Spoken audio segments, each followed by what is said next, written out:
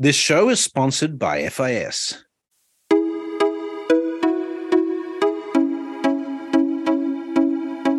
Welcome to Breaking Banks, the #1 global fintech radio show and podcast. I'm Brett King. And I'm Jason Henricks. Every week since 2013, we explore the personalities, startups, innovators, and industry players driving disruption in financial services. From incumbents to unicorns, and from cutting-edge technology to the people using it to help create a more innovative, inclusive, and healthy financial future. I'm JP Nichols, and this is Breaking Banks. Coming to you live from Phoenix, Arizona, at Acquire or Be Acquired. And for those of you who have been to AOBA with me, your host, Jason Henricks, I spend most of my time at the Fire Pit. And so, surprise, surprise, I am recording with good friends Alex Johnson and Mary Winooski at a Fire Pit. And one of the exciting things is this is the first Acquire or Be Acquired for both Mary and Alex. So let's start with, Mary, kick us off. What do you think of your first AOBA? What's your first impression? I really feel like fish out of water here, and that's because I'm used to more of an informal scene, and this is very formal. This is like high tea society. This is like country club society. I don't golf, but if I did, I feel like I'd make a bunch of friends. Yeah, the not golfing is a huge gap in your community banking resume. I feel like it's interesting. It's much more formal than a lot of the fintech events that I've been to. It's very popular. There's quite a few people here. I think they are hitting record attendance, at least for the last couple of years. And there generally seems to be a very sort of cheerful, everyone's very happy with sort of the state of community banking kind of vibe. And I'm a little surprised by that because there is absolutely this undeniable, almost glee right now. Yes. And you can see where that would come in because with rates going up, their ability to lend at higher rates has gone up, but they haven't fully digested that their cost of funds is also going to go up. Yeah, I mean, I think that's exactly right. There's an element of just not bumming themselves out maybe yet because there is, I think, rain that's coming, and we know that deposit betas are going to go up. And I think, Mary, you and I were talking about the fact that everyone is already starting to think about where they're going to get their deposits, but It almost feels like it's a little too late if you're having that conversation right now because soon there's going to be way more competition for deposits, and it's not going to be quite so cheerful.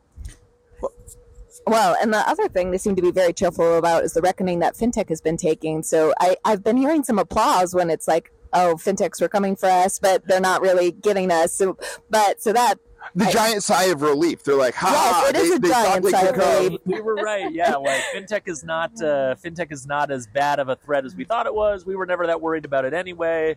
Kind of somewhat going back to business as usual, which is a scary concept. Yeah, it is a scary concept.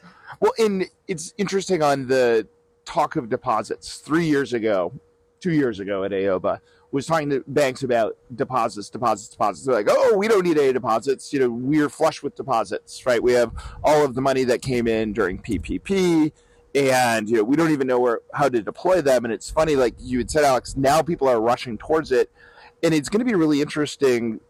Where are you going to go get deposits? Have you seen any good fintech partnerships being presented so far? I have not, but I haven't seen. Oh, you know what? Not true. Mantle. Was co-presenting with Connect One and another bank, and that seemed to be leading to a lot of deposit growth for Connect One. I feel like I took a picture of the slide, but I can't remember the numbers going on, but that seemed to be something that was seen as successful from the CEO's point of view. Yeah, I mean, I think to your point, Mary, I mean, I do think fintech is a vehicle for getting to deposits, and I think there are a couple different models for doing that. I think particularly on the commercial or small business side, getting those deposits, which tend to be a little larger, is something you could potentially look at going through fintechs. But I think, Jason, to your point, like you can't just spin these things up overnight. Like productive fintech partnerships, new customer acquisition strategies, new pricing strategies, new retention. Like you can't just spin those up overnight. And I feel like banks were a little too blasé about how many deposits they had and weren't, planting the next field while still bringing the crop in, so to speak. Spoken like somebody who lives in Montana, by the way. And what's interesting, you can also begin to see, though, there's this bifurcation of the banks themselves. Those who've already been looking over the horizon and have become very adept at their fintech partnerships. In fact, they're very precise in their language. That's one of the things that got me. They don't just say fintech. They're very specific around, we're using a lending tech or a bank tech and things like that, as opposed to, there's also the mass market here where it's like, they can lean in and whisper, it's like, we're going to do fintech. Yeah, I mean, I think to that point, there is definitely an element of, the sort of people who get it and people who don't. And, I mean, I think whenever you look across community banking, the ratio of people who get it to not get it, it's not going to be like a super big amount of people who are ahead of the curve on fintech. But the ones who are, you're right, they speak in a different language. I think a lot of them are LPs or participants in associations or in funds that are sort of jointly investing in fintech. Yes. And they have almost more of a VC sort of way of looking at the fintech market, breaking it apart and finding where the opportunities are. This is a bit of a sidebar, but one thing, that keeps coming up is on how overdraft fees, they're probably going to have to charge less, like the bigger banks are doing, like a ripple effect sort of thing. And so they're wondering, like, how to make more money. But it was cited, and I think we both hate this, the tipping model that fintechs do. There was applause for, like, this idea of a tipping model, but from more of a traditional bank. And I was like, this is a terrible idea. Horrible idea. Do not do this. Horrible. Well, it's raining, by the way. We are in the desert, raining, wearing winter jackets, but we are drinking by a fire pit. So we're good. Stop. Yeah, we're staying here. Everything is turned upside down. Well, and this clamor for oh my goodness, right now our business model's under pressure, and that realization, it's like, hate to be, Chicken Little here, but we've been saying this for a while. Overdraft fees have to go away. Yes. They're a fluff fee. Well, it's funny on the overdraft fee because I went through and analyzed a bunch of the big bank earnings reports recently, and so this is Q4. Alex, you're a cool kid. I'm only admitting that to you guys because that's not cool at all. My wife makes fun of me. But going blind, looking at earnings reports, and one of the things that did come out of a lot of them was big banks have taken the pain on overdraft, right? Like, it was a really bad year. A couple of them talked about the fact that they're still seeing a little runoff in their non-interest income, mostly from lack of overdraft and NSF fees, but they've almost taken all of their medicine, and now that's going to normalize, and now they can kind of get back to the business of growing. I think that's going to be a challenge for community banks and credit unions is they haven't taken that pain yet, largely, right? I mean, we focus so much of our ire on the Wells Fargos of the world, rightfully, but there is a very long tail of smaller banks that still are very dependent on some of these business models and some of these fees that are not going to stick around. Like, it's inevitable. And so, like, when you choose to take your medicine, I think is a really important concept. And I mean, maybe it's appropriate because we're out in the rain, in the desert. It is going to start to rain. It is going to start to be a little bit darker, I think, in the next couple of months for banks of all sizes because deposit betas are going up, cost of capital, interest rates aren't going to ease off anytime real soon. And there are starting to be some indications that credit quality is being a bit challenged. So it's going to get a little harder, I think. And, having to take your medicine on overdraft fee income reductions on top of that is just going to be that much worse. But Alex, where do you think they're going to make up? Where do you think other fees are coming in now? Because clearly they'll charge other things. Yeah, I mean, I think that that's absolutely right? And I think that's why they were sort of cheering the idea of, like, tipping or, a lot of community banks are sort of kicking on the idea of, like, subscription fee where we're going to bundle additional things in around the checking account. Yeah. I think that the challenge for a lot of those models is, consumers don't want to pay more fees unless there's some discrete problem that this service they're paying a subscription fee is going to solve, right? Mm-hmm. And a checking account, apologies to Ron Shevlin, because I know he talks about this, but like bundling in, cell phone insurance into a checking account doesn't really solve a new novel problem that only that institution can solve. And so when we think about subscription fees or new revenue sources in banking, I think you need to look well beyond the sort of realm of traditional banking products and start to think about, like, what's a software product you can build for your target customers that solves a new problem? And there can be financial services built into it. It can be payments, it can be banking, it can be lending, but you have to build something new in order to generate new subscription income. You can't just sort of tack on fees for these existing product structures. Right, because people don't want to pay for that. Well, and it comes back to value, though, right? Like, right now, when you bundle in, the cell phone insurance, well, is there value to me to have that bundled? As opposed to just it's tacked on, like you said, right? As opposed to, where's a value-added service that you can do because it somehow makes my life either easier or incrementally, adds more money into my pocket or saves me money opposed to it. Some insurance I can buy from another provider, probably cheaper, isn't going to add value. But now if you can say, hey, allow me to get paid faster, or make it more convenient, or my books are automatically reconciled, is that more convenient? Or maybe bundle my auto insurance with the drafting. But back to this idea of it has to have value, and just digitizing things doesn't fundamentally add value. Nor, it has to be something different than a competitor. Like the community banks here were also saying maybe they'll try early payday since the big banks are doing it now too. But who's going to, why pay for that when you can get it for free other places? I don't know. Yeah, that's table stakes, right? Yeah. And so, I think a trend that you see, and maybe when fintech kind of cools off a little bit, community banks will sort of get out of this mode, but following behind the big banks and fintech companies is not a strategy for differentiation, and it's not a strategy for creating value, and it's not a strategy for setting yourself up to generate new income streams, right? And so, to contrast that, I think when you look at some fintech companies, you see them starting to step into the direction of, we're going to build products that aren't banking products, they're banking adjacent products, right? So Daylight is an example of this, right? They focus on LGBTQ consumers and couples, and what they're building right now is a service that helps with family planning and fertility planning, right? Yes. And things that are huge challenges that are relatively unsolved for that customer segment, there's a financial services component to that, right? There's lending, there's payments, there's insurance, there's all kinds of financial services components to that.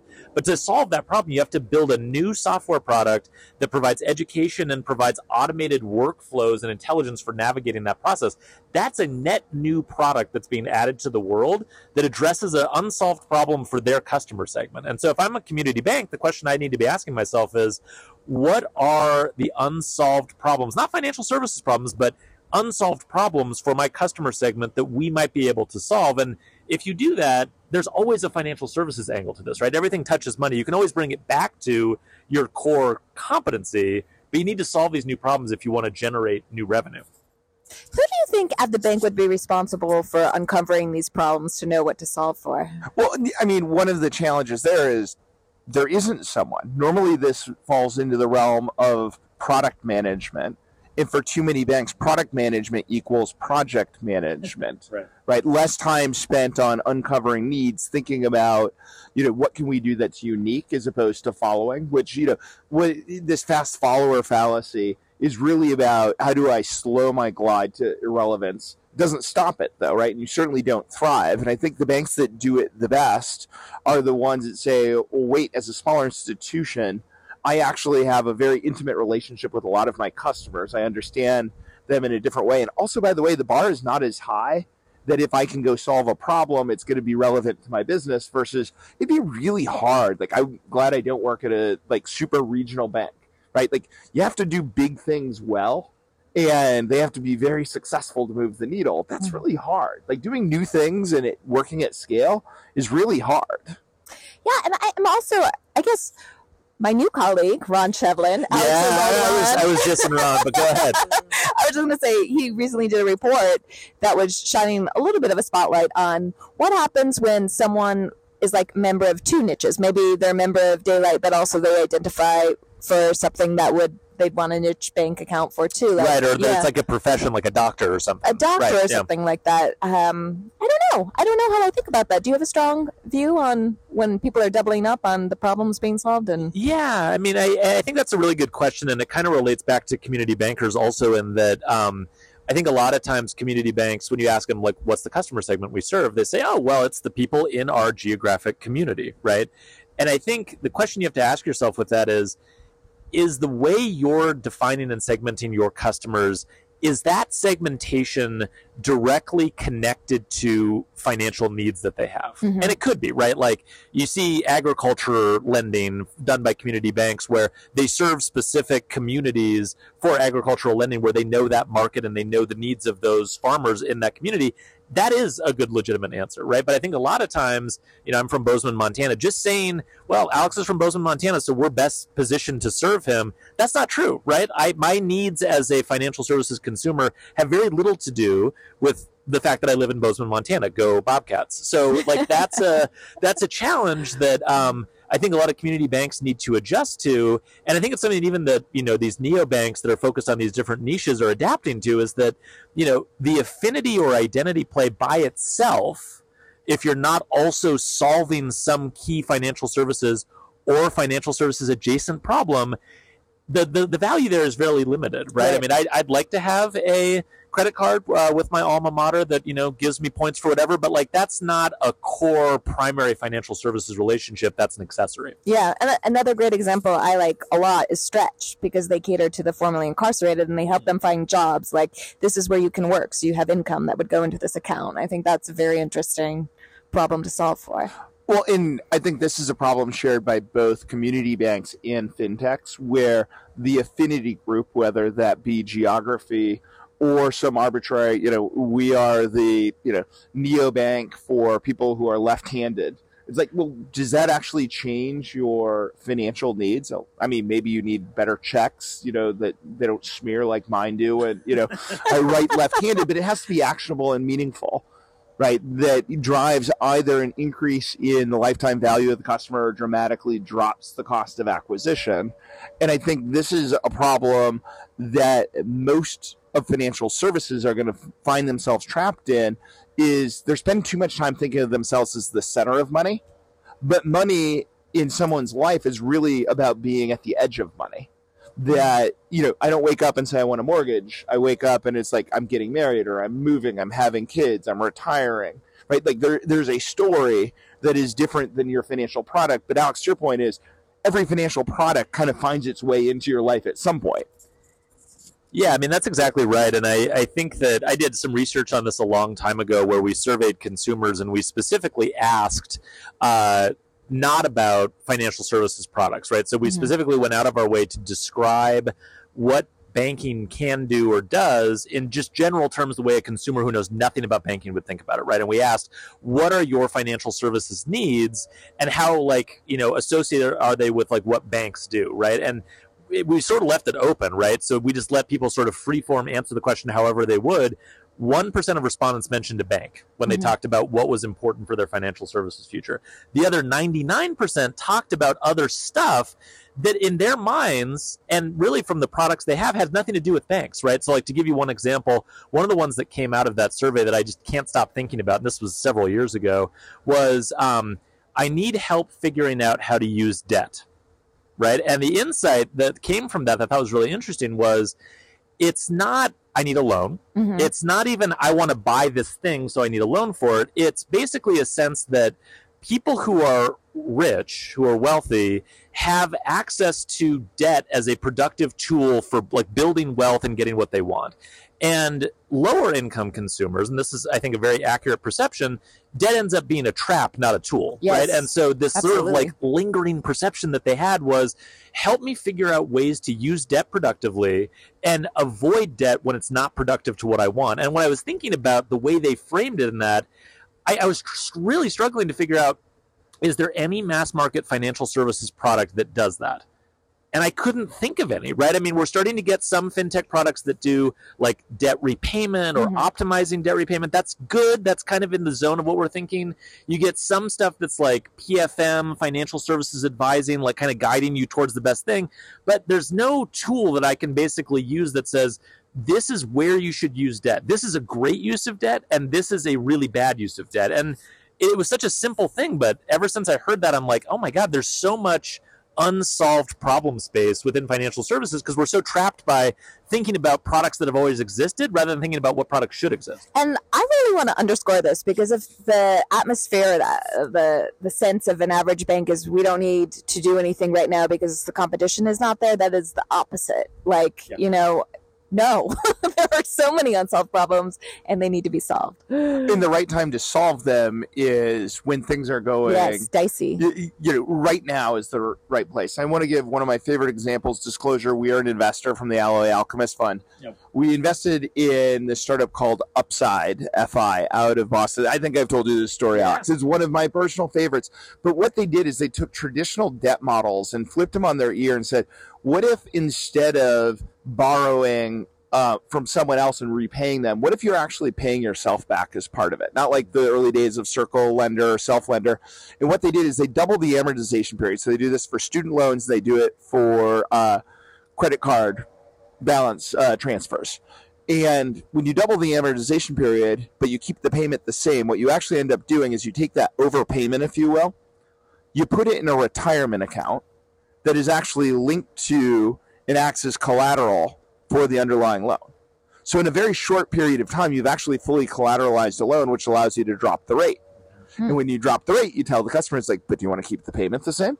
Right? Because now I can put it on the different part of the balance sheet. Well, guess what? By the time you're done paying off your debt, you've actually made a significant investment in your own retirement.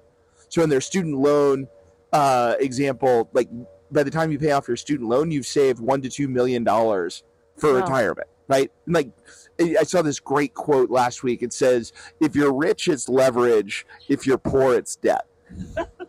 That is a great quote. Yeah, I mean, that's exactly right? I mean, it's like we talk all about leverage and seizing financial services opportunities, but so much of that is still dependent on either the individual being savvy about financial services and how to manage wealth, or the team of people they can hire to do that, right? And so, like, I absolutely despise when we use the term democratization in fintech. I hate it. But well, it's often a lie. Oh, yeah, right, exactly. That's exactly right. Or we're democratizing things that should have been kept locked in a box far away from consumers. Yeah. But there is, I think, very much truth to the fact that there are these things that we know can be good or bad in financial services. And the way to productize those things, the choices we make when we're designing software, can either give consumers the benefits of those things or can harm consumers in the way that we make those design choices. And, you know, it's really interesting because there's not, to the point about like Upside as just an example that you gave, there's maybe not a tremendously compelling business model reason day one to do that, right? Like if they're repaying the loan, that's fine. But you're creating, going back to your earlier point, more value for consumers. And you have to think in terms of like every day I'm trying to earn this customer's business and provide as much value as possible. And candidly, I think one of the challenges we have in financial services is so much of our revenue is indirect, right? Like, and Jason, I'm not going to like try to set you off too much about like debit interchange, but like the problem with interchange is that you can make money for basically doing nothing. And when you do nothing and you make money, you get used to not earning the customer's business every day. And so like I was making fun of sort of subscription fees before, but I actually kind of like subscription fees just in that it keeps you accountable and honest to every day the customer is going to wake up and decide to keep paying this fee or not based on the value I provide. You knew earlier when you brought up overdraft, I was like biting my tongue to say, hey, all of you community banks depended on interchange. It's going away. Yeah. It is going away. Like, you prepare for it now. And I'm glad that none of the community bankers can hear me say that because I probably would be run out of here. But, you know, it's friction. And, you know, the natural state of the world is friction gets removed. Somebody will innovate around that. And so that friction is the business opportunity for some other model. And I was telling this to one of our bankers today. I said, if I could be the CEO of Starbucks for the day, I would flip it into a payments business. Why? They have one of the most popular wallets in the world. Forget what the big banks are trying to come together to do. Yep. I would take my Starbucks QR code that exists in their mobile app and be like, hello, every other retailer that has a QR code reader at point of sale. Welcome to the Starbucks payment network, right? And by the way, I also have a rewards program that everyone likes. Boom, right? And they can do it for so much cheaper. Jason, you'd slam dunk on QVC with that advertisement. Yeah, no, I totally agree. I mean, I think that that's the kind of like lateral thinking that you have to have when you're doing these things. And Starbucks is a great example. I mean, I know we talk about it all the time, and it's kind of a played out example in fintech, but I think the thing that's relevant about Starbucks is the discipline to do multiple divergent things well at the same time, right? Because like Starbucks is nowhere if no one wants to go in and get coffee. And so they have to run their core business and they have to do it well. But the ability to say, okay, because we have that, because we have people coming in, because we have this engaged customer base, what else can we do with that? And what other businesses can we build on top of that while still making sure that you're not cross-subsidizing or, you know, giving yourself an excuse to slack off in any one area? And I think that's such a hard thing to do. And I haven't heard a whole lot of talk at this conference about embedded finance or, you know, embedded financial services. Maybe that's something you've heard, Mary. A little bit. It's come up a little bit, but what's coming up a lot, which I think is kind of interesting just because of ChatGPT, chatbots. Yeah. These bankers want them. And I'm curious what both of you, because I remember Digit dropping its chatbot because it thought it was not like a great experience. I love that chatbot. I did too. Okay. I did too. Ethan, if you're listening, yeah, seriously. bring it back. Yeah, we loved it. But I'm curious because like, and then the conversation turned to like, oh, but if you have a chatbot, your customer seriously needs to know this is a robot versus a human, because sometimes they have names associated with them, and that's a big faux pas. But do you think one community banker was saying their number one thing that people are calling them on their 1-800 number is still or maybe they don't have a 1-800 number being a community bank, but whatever number they have is, what's my account balance? Yeah, I heard that discussion too this morning. And, you know, I mean, I think that on the chatbot thing, this may be an unpopular take, but I think ChatGPT is like the worst thing to happen to community banking in the last couple of years. That's my spicy take. Very spicy. And the reason I think that is community banks in particular, big banks too, but community banks in particular, have a real problem when some new tech thing breaks through into mainstream consciousness, and suddenly they all latch onto it as like, oh, well, we're going to do our own chatbot. Not understanding the nuances of how ChatGPT works, what the large language models are that they use to train ChatGPT, how difficult it is, how like much energy it consumes, like all of these like sort of nuances that go into like, well, would that actually make a good tool for banking? It all sort of gets compressed into a article that you read that's like what ChatGPT means for the future of customer service and community banking. And I could write that article, and what that article would say, I could write it in ChatGPT, and what that article would say is the very generic answer, which is, well, the advances in artificial intelligence and machine learning mean that community banks will be able to leverage this technology to have closer relationships with its customers. I could write that article. It would get tons of views. It doesn't mean anything. It's meaningless. And so I actually am very concerned about when these things sort of give bankers almost an easy way out, right? Where it's like, oh, we don't need to have a larger strategy for how to provide value. Going back to what you were saying, Jason, we're just going to do a chatbot. Yeah. The financial world is being shaken to its core. Macroeconomic pressures are rising, disruptors are redefining traditional business models, and innovative technologies and experiences are evolving faster than ever. How can you find your feet on the ground that's constantly shifting? You have to read the Global Innovation Report from our partners at FIS. From embedded finance and ESG to crypto, decentralized finance, and the metaverse, FIS pinpoints the trends you need to watch and explains how innovation can give you an advantage in both good times and bad. Discover how the latest innovations could affect your business. Explore the research today by visiting www.fisglobal.com/global-innovation-report. FIS, advancing the way the world pays, banks, and invests. Sadly, a number of the conversations that I've been having, and I ask what their strategic priorities are, and it all comes back to, and no offense to Mantle, digital account opening. It's like, yes, you should have digital account opening. That is not strategic. It is necessary, but not strategic in what you do. And I would say, and I'm not casting stones just at community bankers here, but also fintechs, where it's like we either digitize something, insert blank AI, insert blank democratize, right? It's like, no, putting a veneer of digital or claiming it's like, oh, we have AI, so we don't have fraud, or, we have AI, so, we can do better lending. As you're fond of saying, the hard part is not lending. The hard part is getting repaid. AI does not solve that in most cases. And I don't think there's enough attention on some of the fundamentals of, like, where's the customer going? Quick plug here. We host a fintech house at South by Southwest. Every banker and every fintech should go to South by Southwest. It is not a banker or fintech conference, but is the future of experience and expectations. And the things you see there are how the world's going to operate 7 to 10 years from now.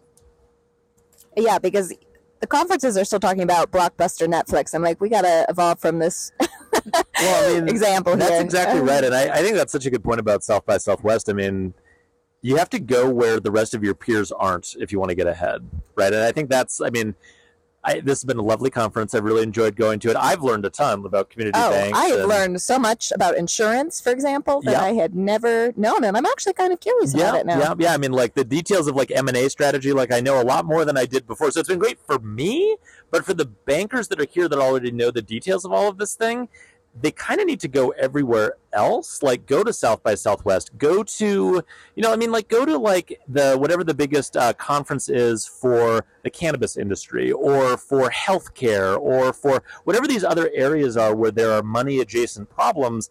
That's where you need to spend your time. You can be the financial services expert at those shows trying to uncover problems and integration opportunities and potential partnerships and what the future of experience looks like. So you're not just talking Blockbuster or Netflix. Yeah, and I think, another thing that's really come up here is, people searching for talent. And I feel like that's absolutely the move you do when you're in search of talent. Also, another sidebar, the spiciest thing that happened at this conference is when the Connect One CEO went up. Were you at the session? He had an impromptu session talking about how more male bankers needed to show up to the women banker reception. Go Frank. Oh, yes. Go Frank is right. That was an incredible moment. But then I also heard the ushers were telling men maybe it was a female event. So the more you know, it's important. Well, the women in banking lunch did have better food than the rest of the conference. So I can see why they would show up. Well, and also shout out. So last week, Sunrise Banks hosted the first Twin Cities Women in Finance, which really they defined as banking and fintech in the intersection. And I was one of 3 males there. Good for Maybe you, because Becca made me go. Okay, but also you wanted to be there to support females. I was there to support her, and I agreed I'd work the door because she had more important things to do. But it was interesting, talk about getting out of your echo chamber. Yes. To hear I almost felt bad that I was privy to these intimate conversations about what it's like to grow up your career within banking that is white male dominated, right? And the expectation that it's like, oh, if you're a female, oh, do you manage the tellers? Or, where that puts you versus, how they think about their trajectory. But I went to a lot of non-obvious things that if I was in my echo chamber, which I think is, very egalitarian. As I talk to tech people, I'm good friends with folks like Alex and Mary and Theo and all these others, right? But it's like, no. That's not the run-of-the-mill experience of what it's like to work in a male-dominated industry.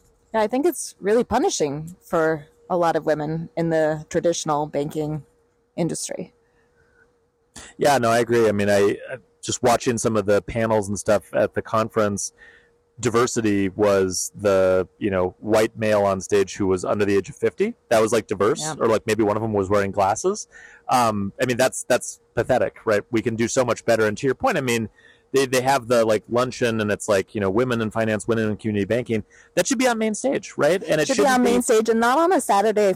Absolutely. This is a point from parents out there. I mean, how do you get to this conference on a Saturday? That's such a good point, right? Who's taking care of the kids while all of these other bankers are going to these conferences? I mean, there's a whole bunch of sort of deeper conversations to be had there, but it kind of goes back to what we were talking about before in terms of getting outside of the areas that you're in and looking deeper. I was talking to a fintech founder, a woman who was creating a fintech company that was focused on providing small business banking services to people in the service industry. Oh. And she was pitching it to a male VC, and they were sort of questioning how big a market that is, or really if there's a kind of a problem to be solved there. And it was a Zoom call, and she was like, well, look out your window right now. And the person looked out their window and like, yeah, so what do you see out there? Well, someone cutting my lawn. I have someone who comes by and cuts my lawn. And they were like, does that person, how do they get paid? Where do they keep their money? Do you know the answers to those questions? Mm-hmm. And they're like, no. But it's like, that's a huge market. And that person and that market was invisible to this person because of their role and their perspective and like the biases that they carry with them. And so I think that's a perfect example of there's all these massive invisible markets hiding in plain sight. And the people who have the decisions to make about what products to build, they don't see them. Oh, absolutely. And this goes to geography too. Like the Midwest still like does not get enough attention, even though there was a revival a handful of years ago. Oh, yeah. That's playing to the crowd. Yeah, playing to the crowd. Well, and I want to extend that on the fintech side too, because the number of pitches we see where it is very much an engineer's approach to solving a problem. And it's like, but that's not how your potential customer sees that problem. You're solving it as an engineer, not as a human. Okay, so I have to rant about that really fast, which is just to say that the other one that you see a lot in fintech that drives me absolutely out of my mind is fintech solutions built for tech CEOs and founders. If I see one more of these, I'm going to like lose my mind because it's not a massive market. It's not an underserved market. It's only a market that you know well, right? And you see that all the time. You see these solutions where it's like, and not to pick on any of these fintech companies, I've talked to a bunch of them and they're very nice and I think they're doing a good job, but their core problem statement is it's really hard to be the founder of a tech startup. You don't have as much money in your bank account because a lot of it's tied up in equity, and that means you can't buy your dream house because banks don't understand your unique financial services situation and they won't write you a mortgage for this, $2 million house that you want to buy in the Bay. Like, that is a problem, technically, and that is something you could solve with financial services and software and sort of combining those in a novel way. It is not what we should be doing, right? It's just not. It's not what VC should be investing in. It's not what we should all be spending our time on.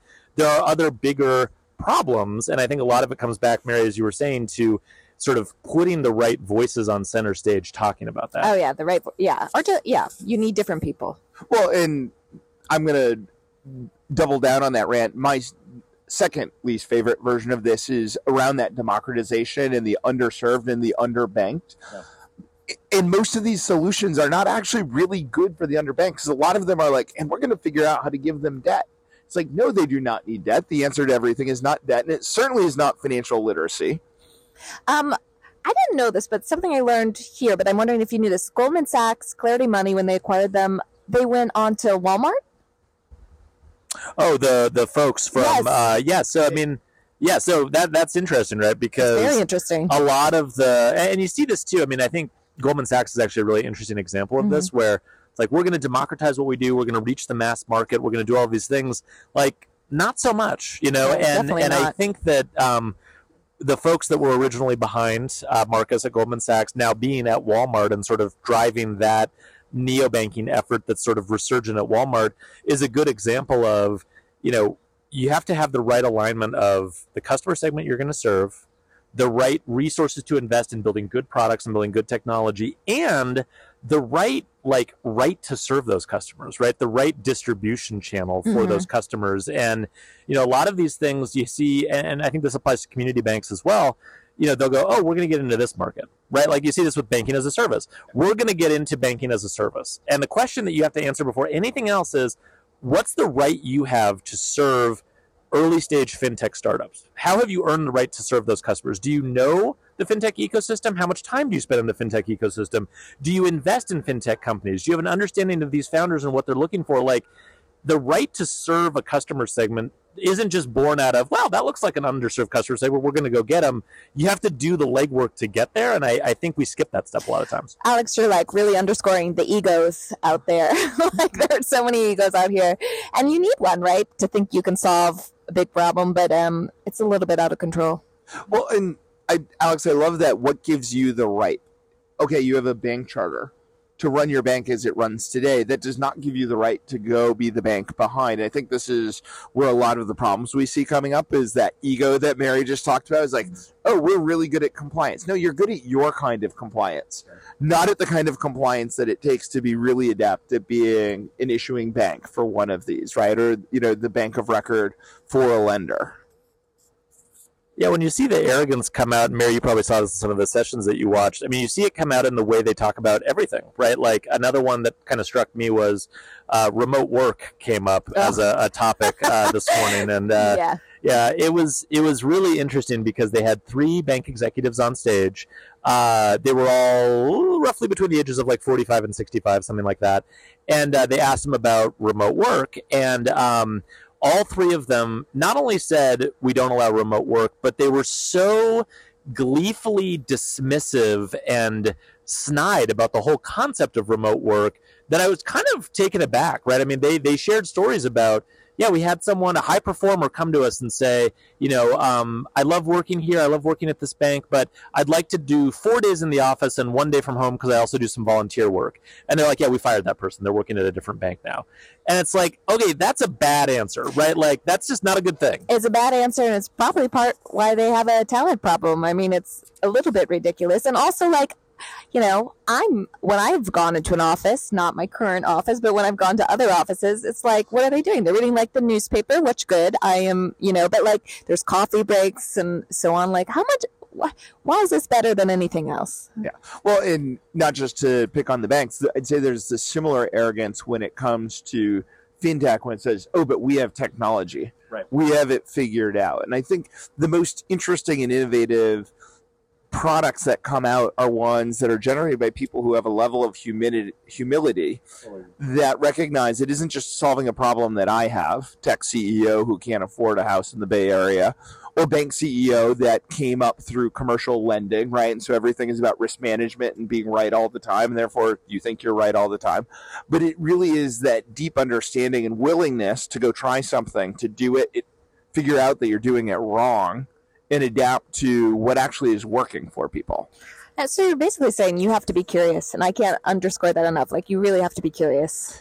Yeah, no, I totally agree, right? And it does apply to both sides, right? I mean, you see tech companies that adopt a model of we move fast, we ship fast, we move fast, and then they run into a problem where the problem requires them to take 6 months or a year of really diligently thinking through a problem and not moving fast and slowing down, and they won't slow down. They won't change their approach to doing something and be curious, to your point, in order to solve this new problem. They just plow ahead. And same thing on the community banking side.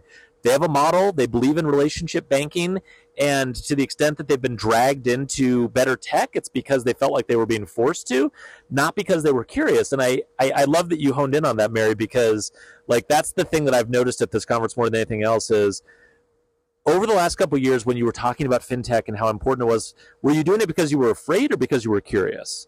And I think that it was fear, not curiosity. But also, it's buzzy, so you're following the buzz because you don't want to be like the person not keeping up, right?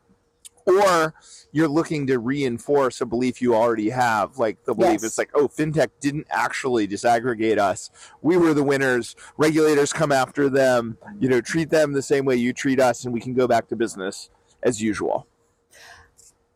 What came out of this conference is there are more credit unions than banks, and I had no idea. Did you guys, is that a thing you knew? Because I did not know this. No, I didn't. I mean, I think to your point, like one of the things that has blown me away about coming to this conference, I'm really glad I came, is, and this is something I think fintech companies need to appreciate more. Community banking is massive and diverse and interesting. Like there are so many small financial institutions, credit unions, and community banks, and they're interesting. They're different. Like Jason and I were talking before we hopped on the podcast about just like even the cultural differences between different types of community banks and where they're based in the country. And so, when we talk about like banking as a service is a great example. It's the overlap or intersection between fintech and smaller banks. And so I think when you talk to a fintech company, they're like, oh, yeah, we understand community banks. No, you understand the 20 community banks that are really active in fintech and banking as a service. There is a massive amount of the iceberg under the surface that you're not seeing, and there are opportunities, there are partnerships there are a lot of interesting characters, some of which you might get along with and some of which you might not, but like it's a way bigger and more complex space than you think. That's been my biggest takeaway. Absolutely. And it's something I always heard, like, oh, the community bank knows the community, but like that's true. Like that's an extra tension while you're like, thinking about your next technology project. Like you really care about the in-person things because that is how you're competing. Right. Well, one of the things that's so important is you are in the community. Yes. And you can't be, let's also face it, JP Morgan's tellers and Bank of America's tellers. Also, by the way, go to your kid's school and also, go to the T-ball games, right? So it's not like they're this big faceless thing. But the community bank does mean something. And I was asked on Twitter today, what are some of the red flags for fintechs we look at investing in? And for me, one of the biggest ones is the fintechs that think that banking is easy.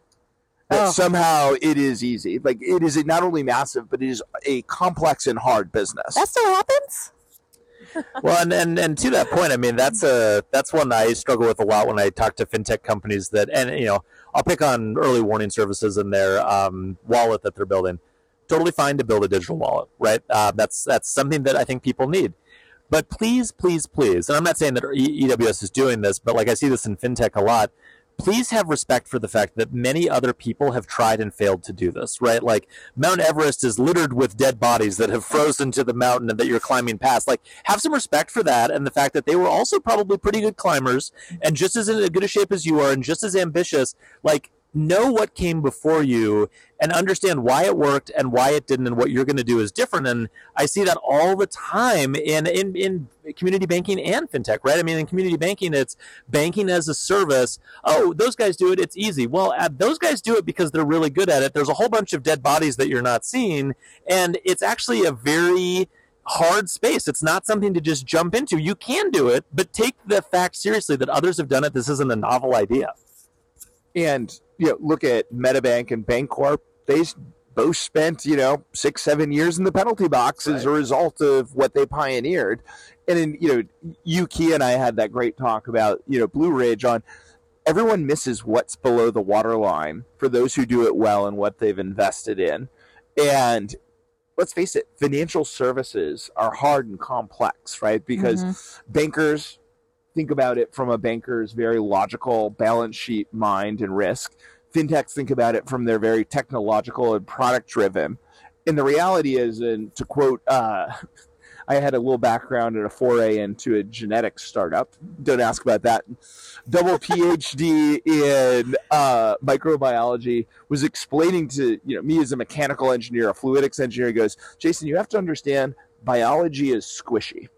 And I think we miss this when we talk about financial services quite a bit, is the human on the other side, whether it is a consumer or a business, especially small business, is squishy. And we try and apply the bank rigor, the tech rigor in our approach to solving problems that doesn't always account for the squishiness of biology. Yeah, I love that way of thinking about it because, small business is maybe the best example of this. Run as far away as you can from any bank or fintech company that says we're going to serve small businesses. Because there was one here. Well, so and it's fine. There's a segment there, but like small business is not a segment. Small business is 20 million different individuals and companies that are doing vastly different things. Like, small business as a segment is not a segment. You have to look for subsegments. You have to demonstrate like an understanding of how they're squishy in different ways, right? And like I'm not saying that everyone is an individual snowflake that needs their own individual solution. There are segments, but you have to respect the fact that like there is a lot of squishiness in all of the different segments you're looking at. And you have to get down to a place where, to sort of, take this analogy as far as it can possibly go. As you start to press on it, it stops feeling squishy and starts feeling a little bit more like, okay, I'm getting the shape of this. I understand what this is. That is really, really important when you're trying to figure out who you're going to serve, because if it's big and it's squishy and you press on it, it's like, oh, wow, that happened. That's kind of weird. We didn't expect that. That's where all the problems come from. Well, one of the problems here that keeps coming up is fraud, right? And they're saying fraud from fintechs, which is fair. Sure. But I'm wondering, how does that stop? Well, ish. And the problem is so much of fraud comes back to squishiness. Right. I was talking to a tech provider whose head of compliance had one of their banks that they're a provider for. The wife of the CEO was a victim of spear phishing. And they're like, oh, but your technology didn't stop it. It's like, our technology can't stop you giving someone your username and password. Like, that is a squishy problem that technology is hard pressed to solve. And I think that'll be an entirely other episode. So as we start to wrap up, where are you headed next, Mary? What's the next conference you'll be at? I think I'm not 100%, but I'm 95% sure it's FinTech Meetup. Hey, me too. Yeah. Me too. All right. So the last thing, what are you both reading right now? Ooh, I'm going to get the title wrong. So Alex, go. First.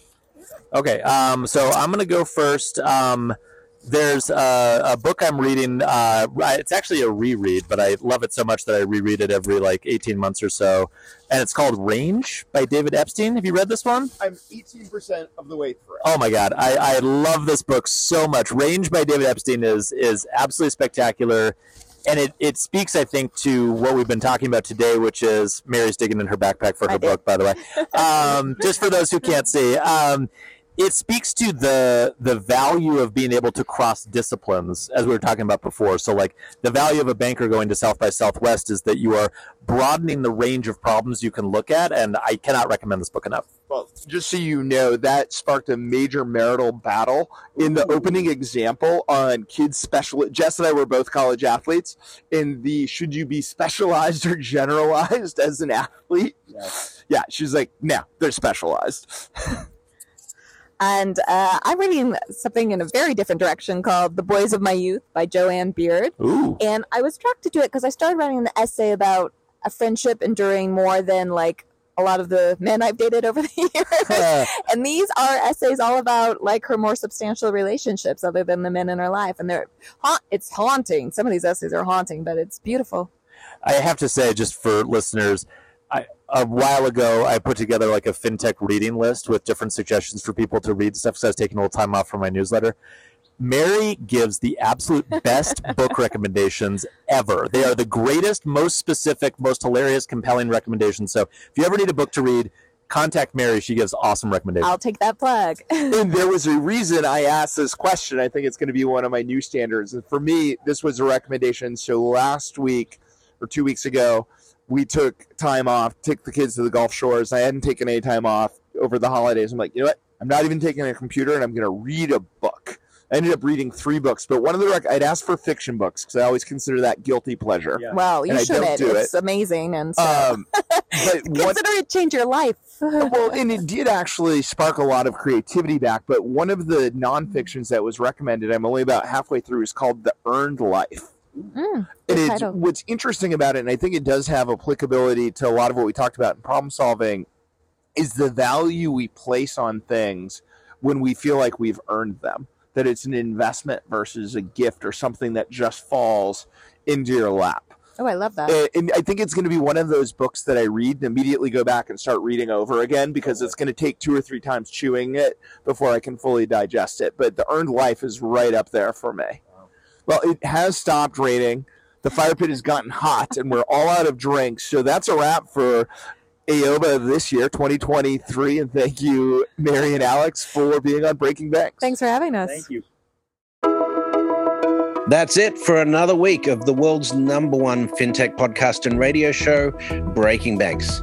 This episode was produced by our US-based production team, including producer Elizabeth Severance, audio engineer Kevin Hersham, with social media support from Carlo Navarra and Sylvie Johnson. If you like this episode, don't forget to tweet it out or post it on your favorite social media, or leave us a 5-star review on iTunes, Google Podcasts, Facebook, or wherever it is that you listen to our show. Those actions help other people find our podcast, and in return, that helps us build an audience that can be supported by sponsorship so we can continue to provide you with our award-winning content every week. Thanks again for joining us. We'll see you on Breaking Banks next week.